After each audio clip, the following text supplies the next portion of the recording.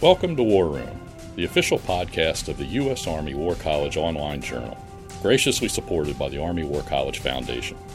Please join the conversation at warroom.armywarcollege.edu. We hope you enjoy the program. Make sure not to miss a single podcast and subscribe to A Better Peace, the War Room podcast, at iTunes, Google Play, or your favorite subscription service. The views expressed in this presentation are those of the speakers and do not necessarily reflect those of the U.S. Army War College, U.S. Army, or Department of Defense. Welcome to A Better Peace, the War Room podcast. I'm Ron Granieri, Professor of History at the Department of National Security and Strategy at the U.S. Army War College and podcast editor of the War Room. It's a pleasure to have you with us. On October 31st, 2000, the UN Security Council adopted Resolution 1325, which reaffirmed, quote, the important role of women in the prevention and resolution of conflicts and in peacebuilding, close quote. Resolution 1325 helped create the Women in Peace and Security Program, or WPS. WPS has grown over the succeeding decades to link different governmental and non-governmental agencies in promoting better understanding of both the impact of international conflict on women and the role of women in security policymaking. As we celebrate the 20th anniversary of Resolution 1325, we at A Better Peace felt our listeners should learn more about WPS, its connection to the American defense establishment, and its possible work in the future. Our guest today, retired Major General Kristin Lund of the Norwegian Army, had a distinguished military career and has been active in WPS for quite some time. With wide-ranging command and staff experience at both national and international levels, including as the Deputy Commander of the Norwegian Army Forces Command, Major General Lund was the Norwegian Army's first female officer to be promoted to the rank of Major General, and was subsequently appointed as Chief of Staff of the Norwegian Home Guard. From August 2014 to July 2016, Major General Lund also served as Force Commander of the United Nations Peacekeeping Force in Cyprus, becoming the first woman to serve as Force Commander in a United Nations peacekeeping operation. She's had previous assignments with the United Nations, including the United Nations Interim Force in Lebanon and elsewhere. She has extensive experience in multinational operations, including deployment to Saudi Arabia during Operation Desert Storm and at the headquarters of the North Atlantic Treaty Organization International Security Assistance Force in Afghanistan. Major General Lund has been a member of the Nordic Women Mediation Network since 2015 and currently serves as an advisor at the Norwegian Defense University College in Oslo. Major General Lund has graduated from the Norwegian Defense Command and Staff College and the Norwegian Defense University College, but most importantly for those of us here at A Better Peace, she also graduated from the United States Army War College in the class of 2007. And in 2015, she became the first woman elected to the War College International Fellows Hall of Fame. For all of these reasons, we are delighted to have her with us today. Welcome to A Better Peace, Major General Lund. Thank you. It's so nice to be back, and it's also a pleasure to share my experience. So welcome back to Carlisle. I want to ask, how did your experience at the War College, and especially here in Carlisle, how did it shape your career? Oh, it shaped my career. I can underline that. And I must say that as we were told in a way that this will be the best year of your life, you realize that when you got home, what you missed when you had a fantastic year. But I must say that for us coming from Norway, this is kind of when you get through that keyhole to be a student here at the Army War College, they believe at home that you will be eligible to become a general. So I was so pleased to be here. I'm so glad. And had you been stationed for any length of time in the United States before you came to the War College? No, but my first trip ever to the U.S. was the exchange with the Minnesota National Guard and the Norwegian Home Guard. And for the first time in 1979, they opened up to bring women. So I was the only one from Oslo on that flight, and we came to Minnesota. And I must say, at that time, I was just kind of volunteer in the Home Guard youth. Mm-hmm. And coming to the U.S. and see the National Guard in Minnesota, with their own airstrip, they had, tanks, they had, so many things. I said, well, I think I will put in an application to the officer candidate school when I come home. And I did that, and I also made an application to the University of Agriculture. I didn't get in there, but I got into the officer candidate school. So that's how my career started. So in one way, my first meeting with the U.S. gave me that love for this country and what we have had between our two countries. Well, I have to ask based on that. So when you initially joined the Norwegian military, so did you know you didn't know you wanted to make it a career? Or Well, it came after, my first deployment was in 1986 to South Lebanon. So after there, and then I realized, I like to be in multinational formation. So that kind of little by little, and I started to say, well, I should try to make colonel at least. I didn't go to the most prestigious the military academy. But, I said, since I didn't get in there because they said my English was too bad, that kind of kicked my energy. Said, well, I will show them that it's possible, if not going to the best schools, but by hard work, you should be able to succeed. So my first goal was colonel, full colonel. And when I then got that, said, I have to put in a new, that was a very strange feeling. I made this. So then in a way, having to struggle in a way in a male-dominated organization, and you had to work twice as hard, but also, when some of my male colleagues didn't want to deploy to the north of Norway, I said, well, I can go, and actually it was not my tour. But then, I got that type of experience. And then when I applied then to other positions, they could not, push me on to the side because I had the exact experience to get those positions. One always has to ask. So as you hit these career targets, and especially when you're promoted to general officer, did you ever meet any of the senior officers, the senior raiders that had raised questions about whether or not you would be able to do this? Oh yeah, and you knew those there where they believed in themselves because they will also believe in a woman general officer.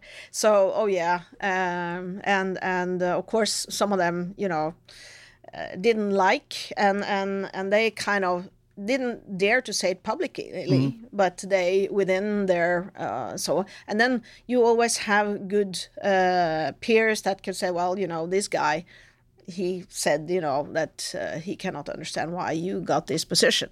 But, for me, sometimes that trigger in a way that pushed me to do a better job. Sure. Do you feel like your career, because I think about Norway as a model or an example to a lot of its allies about how to integrate women into the armed forces.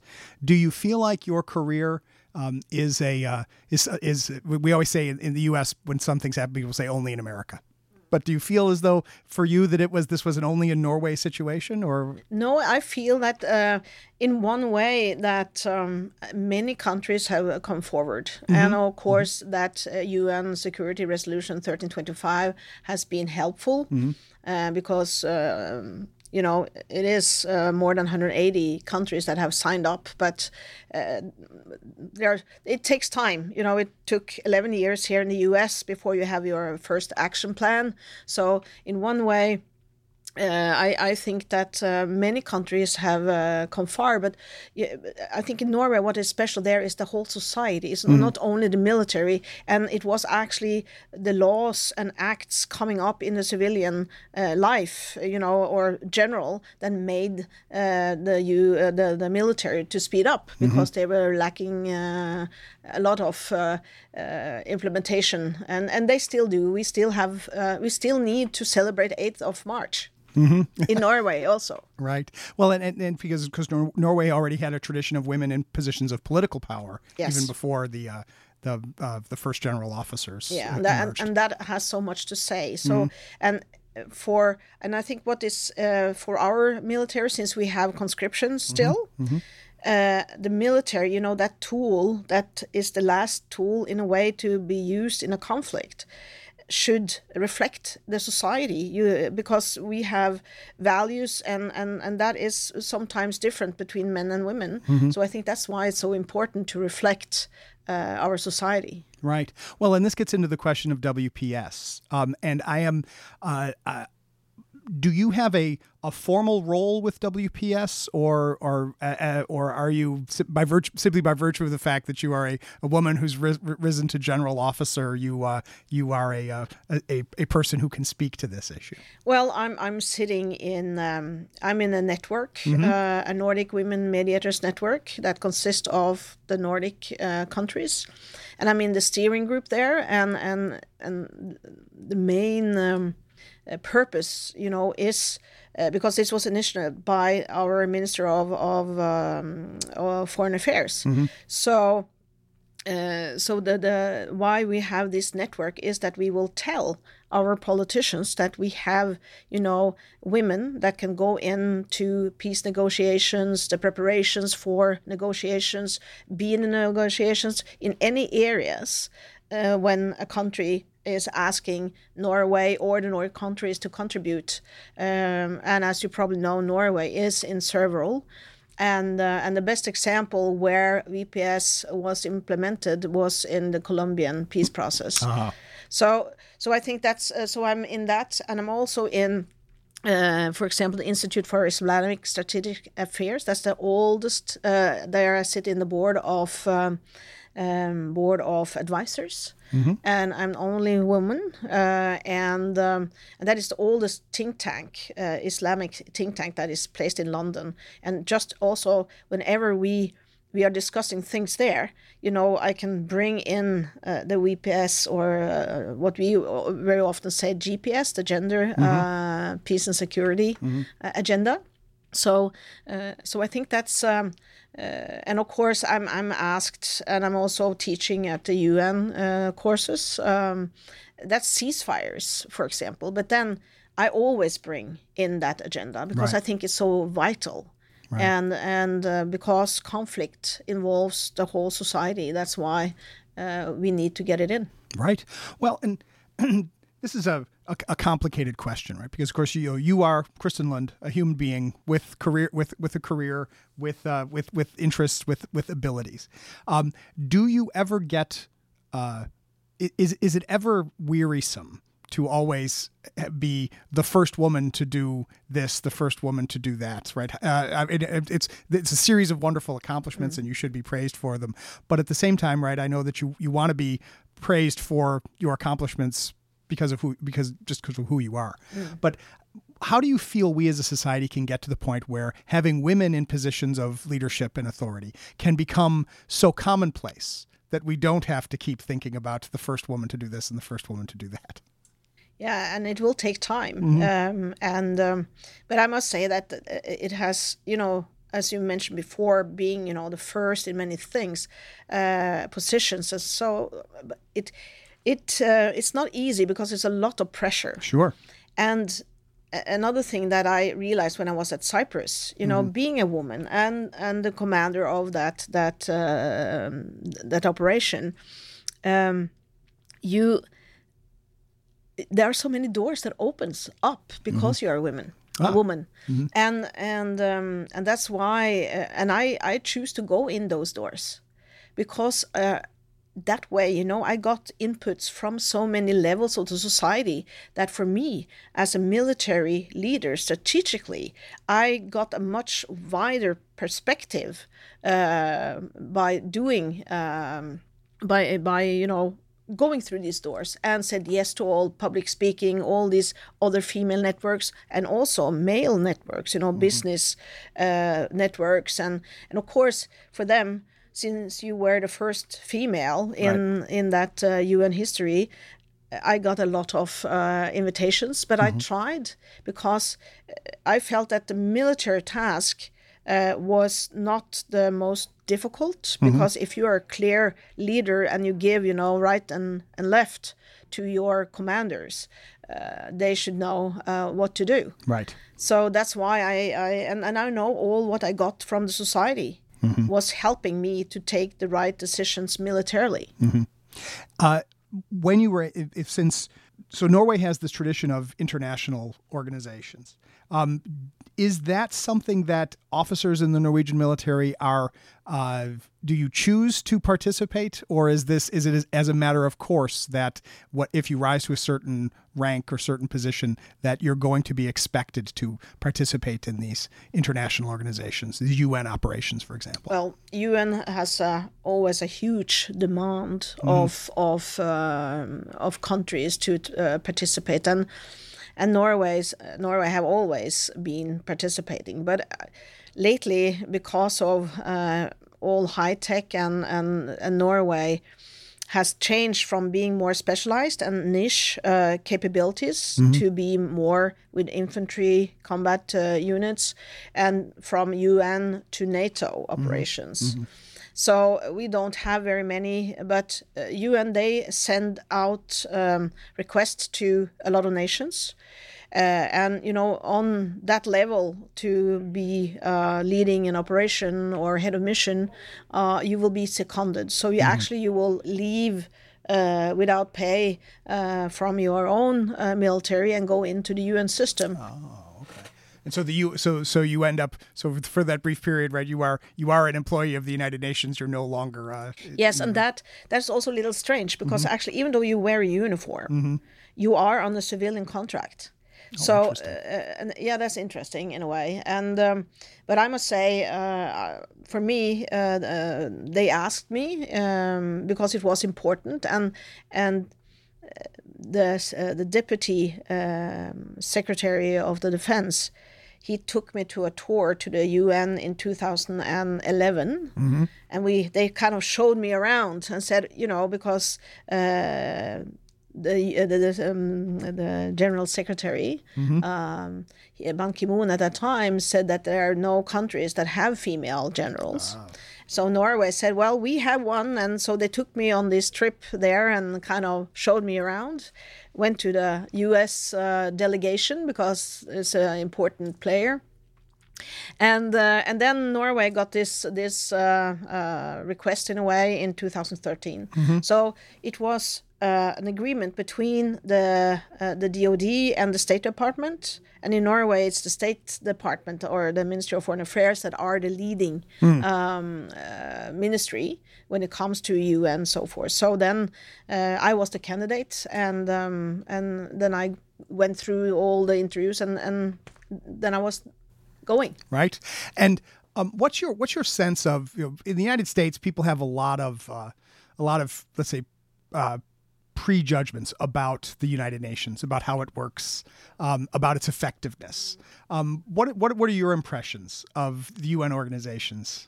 I always been pro of the United Nations because I think so far this is the only tool so far that we have seen, and I think it is important to bring other nations together to make, and we saw that, the NATO operation in Afghanistan, you couldn't have done it by themselves. US could not have done it by themselves. You need all these players and countries there, and that's also leads in a way back to the Army War College, because you see then, and I have used all my counterparts, the IFs, and that always gives you a good foundation wherever you are deployed. So I believe in the UN. Of course, there is a lot of bureaucracy, but it's a huge organization, but I you could get some gray hairs now and then, but I think you can get that in all big organizations. Sure. So but so far, as long as we don't have another tool, I think that's a vital tool. Right. So we have to make the one that we have work. And that's exactly because UN is what you and I make it to be. It's the nations, and if the nations are not willing, because some strong other within a nation can gain on that conflict, and that's what you also feel when you get out there, that there are so many that are pulling the strings. And two questions come to mind about this, and I'm going to ask them both. But the first one is as a former international fellow at the War College, have you ever been at an overseas deployment or even at a reception and met someone else who was an international fellow at the War College? Yes. Yes, just sort of randomly to talk about your experiences. Just when I arrived to Cyprus, the sector commander of the Argentinian sector was a graduate after me though, and the one up in the north, the security forces, the Cyprus Turkish security forces, was led by a graduate from the Army War College. So for me, when we had our talks that sometimes were difficult, we knew we had a common foundation that made those talks much easier. And I was, when he ended his tour, because all the general officers in the north of Cyprus comes from the mainland Turkey, right. And when he became the chief of staff of the Izmir NATO headquarters there, he invited me, and some of my other fellows saw that he had a picture of me in his office. So so it was great, and he said, when she comes here, I need to see her again. So that helped. And the 3-star general that was leading the so-called peace force in the north, he had worked in NATO in Brussels with Norwegians. So, and we had common friends. See. And so in one way, you see how much, being in multinational formations counts. Right. Well, and I'm fascinated by this because this is an indication that being a student at the War College, it's not just sort of a hub and spoke relationship of, you and the Americans and somebody else, but it's these international connections that can be forged by this experience. I know my colleagues at the IF office will be delighted about this part of the interview. So thank you for getting that in there, right? This is exactly what we want to talk about. But then the other question that I wanted to ask was, when we talk about the UN and you talk about WPS as a program, as an idea, how well integrated are the ideas and the principles of women in peace and security in the organizations that you have worked with? Is it a matter of you bringing these questions in, or is there a place where there will be a sort of a consistent sort of checking in whether the organization is doing all that it can for women in peace and security? I can just take an example from Cyprus. The head of mission was an American, Lisa Buttenheim. I was then, the force commander, and the rest of the leader group, we had 75% of the leader group was women. This was the first time in my world, in the military world, that I had a female chief. Wow. And it was the first time I never ever had or needed to have use any of my time to convince my chief that VPS was important. So and when we met with politicians, visits from the troop contributing countries, we put gender on top of the agenda, and that increased the number of female military personnel from 4 to 8%. For the UN police, from 10 to 25%, just by putting it from the bottom of the agenda, that it's very often is, to the top. So, but it has to be anchored at the top node in the organization, right? Because yes, you have a lot that are working from the bottom and up, but and I think that if you want to do make a change, it has to be anchored on the top. It has to be anchored at the top. Because then you send that message down, and it will drizzle down in the organization. Interesting. See, that's and of course, this is where, if you get to the point where there are women in positions of authority who will at least be willing to put this on the agenda, that there can be a kind of natural development in the sense that it becomes, people look around the room, and we want to reach the time where it's unusual to see no women in the room, right? Instead of it being unusual to see a woman in the room, it should be unusual to see no women in the room, right? it's like, for 20 years of my career, the what you have been meeting every morning, good morning, gentlemen. Right. Even though you have been there for 20 years, but you have not been seen. Right. So it has taken some time. But, for example, Guterres, the General Secretary of the UN, he set in a very hard parity strategy among the civilians. And he was able to implement that within 2 years for all the kind of leader groups and levels, and also the civilian that are head of missions around the world. So it's possible if you put your will to it, and it's important. Right. Because we are long past the assumption people can make that, well, I wanted to include women, but there just aren't any to include, right? Those days should be gone.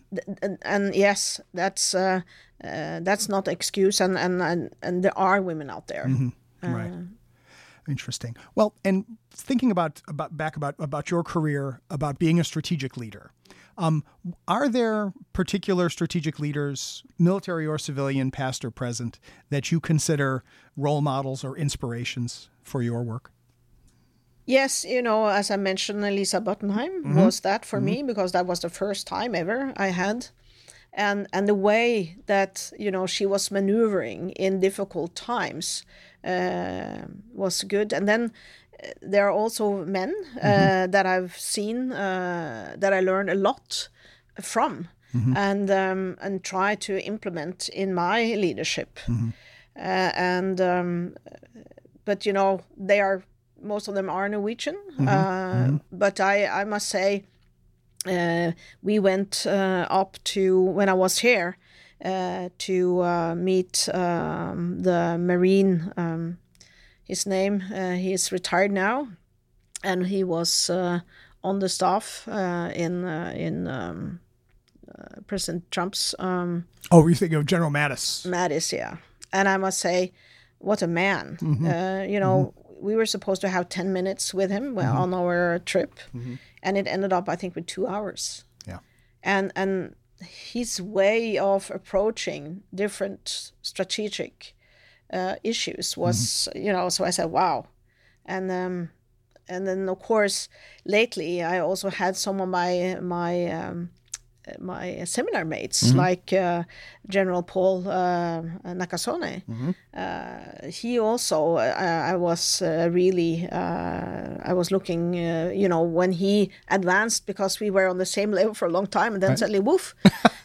So you were in the same seminar here at the War College? Yeah. What seminar number were you, by the way? That was Seminar 4. Seminar 4. Yeah. Shout out to Seminar 4 listeners out there. So that was, we were sitting next to each other.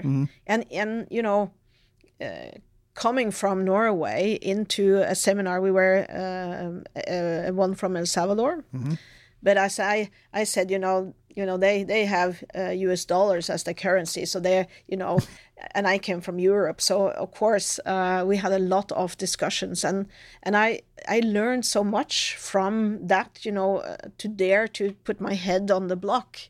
And the professors, they were very happy, because that trigger good discussions in the seminar. And to my, also that was strange to me, because before you had so many people in Europe that knew Europe, but I think in a seminar it was only one that had been deployed to Europe. Right. And not very many that have been deployed overseas. They have been to Iraq, some have Afghanistan.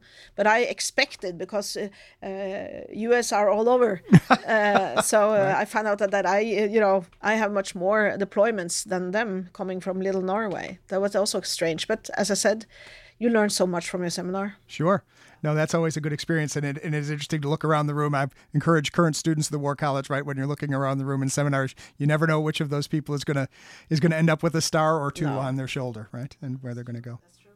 Well, and so one last question for you, and that is, think back to when you were an enlistee, or even when you were Second Lieutenant Lund.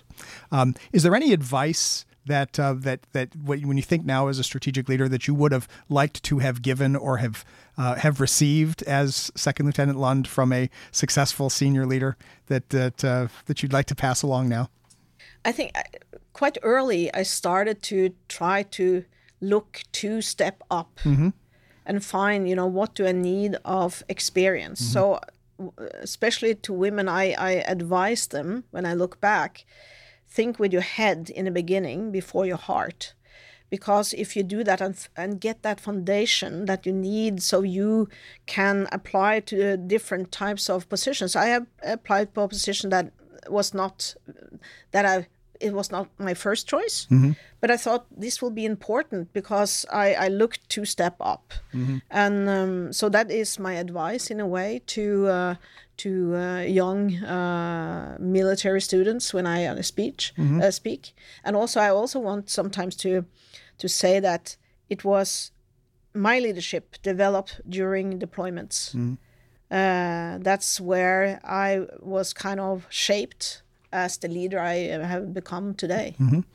Well, and certainly what you have become today is pretty impressive, and we're delighted that you're visiting us here at Carlisle, that you're here to speak. I know you'll be speaking to the students tomorrow after we record this.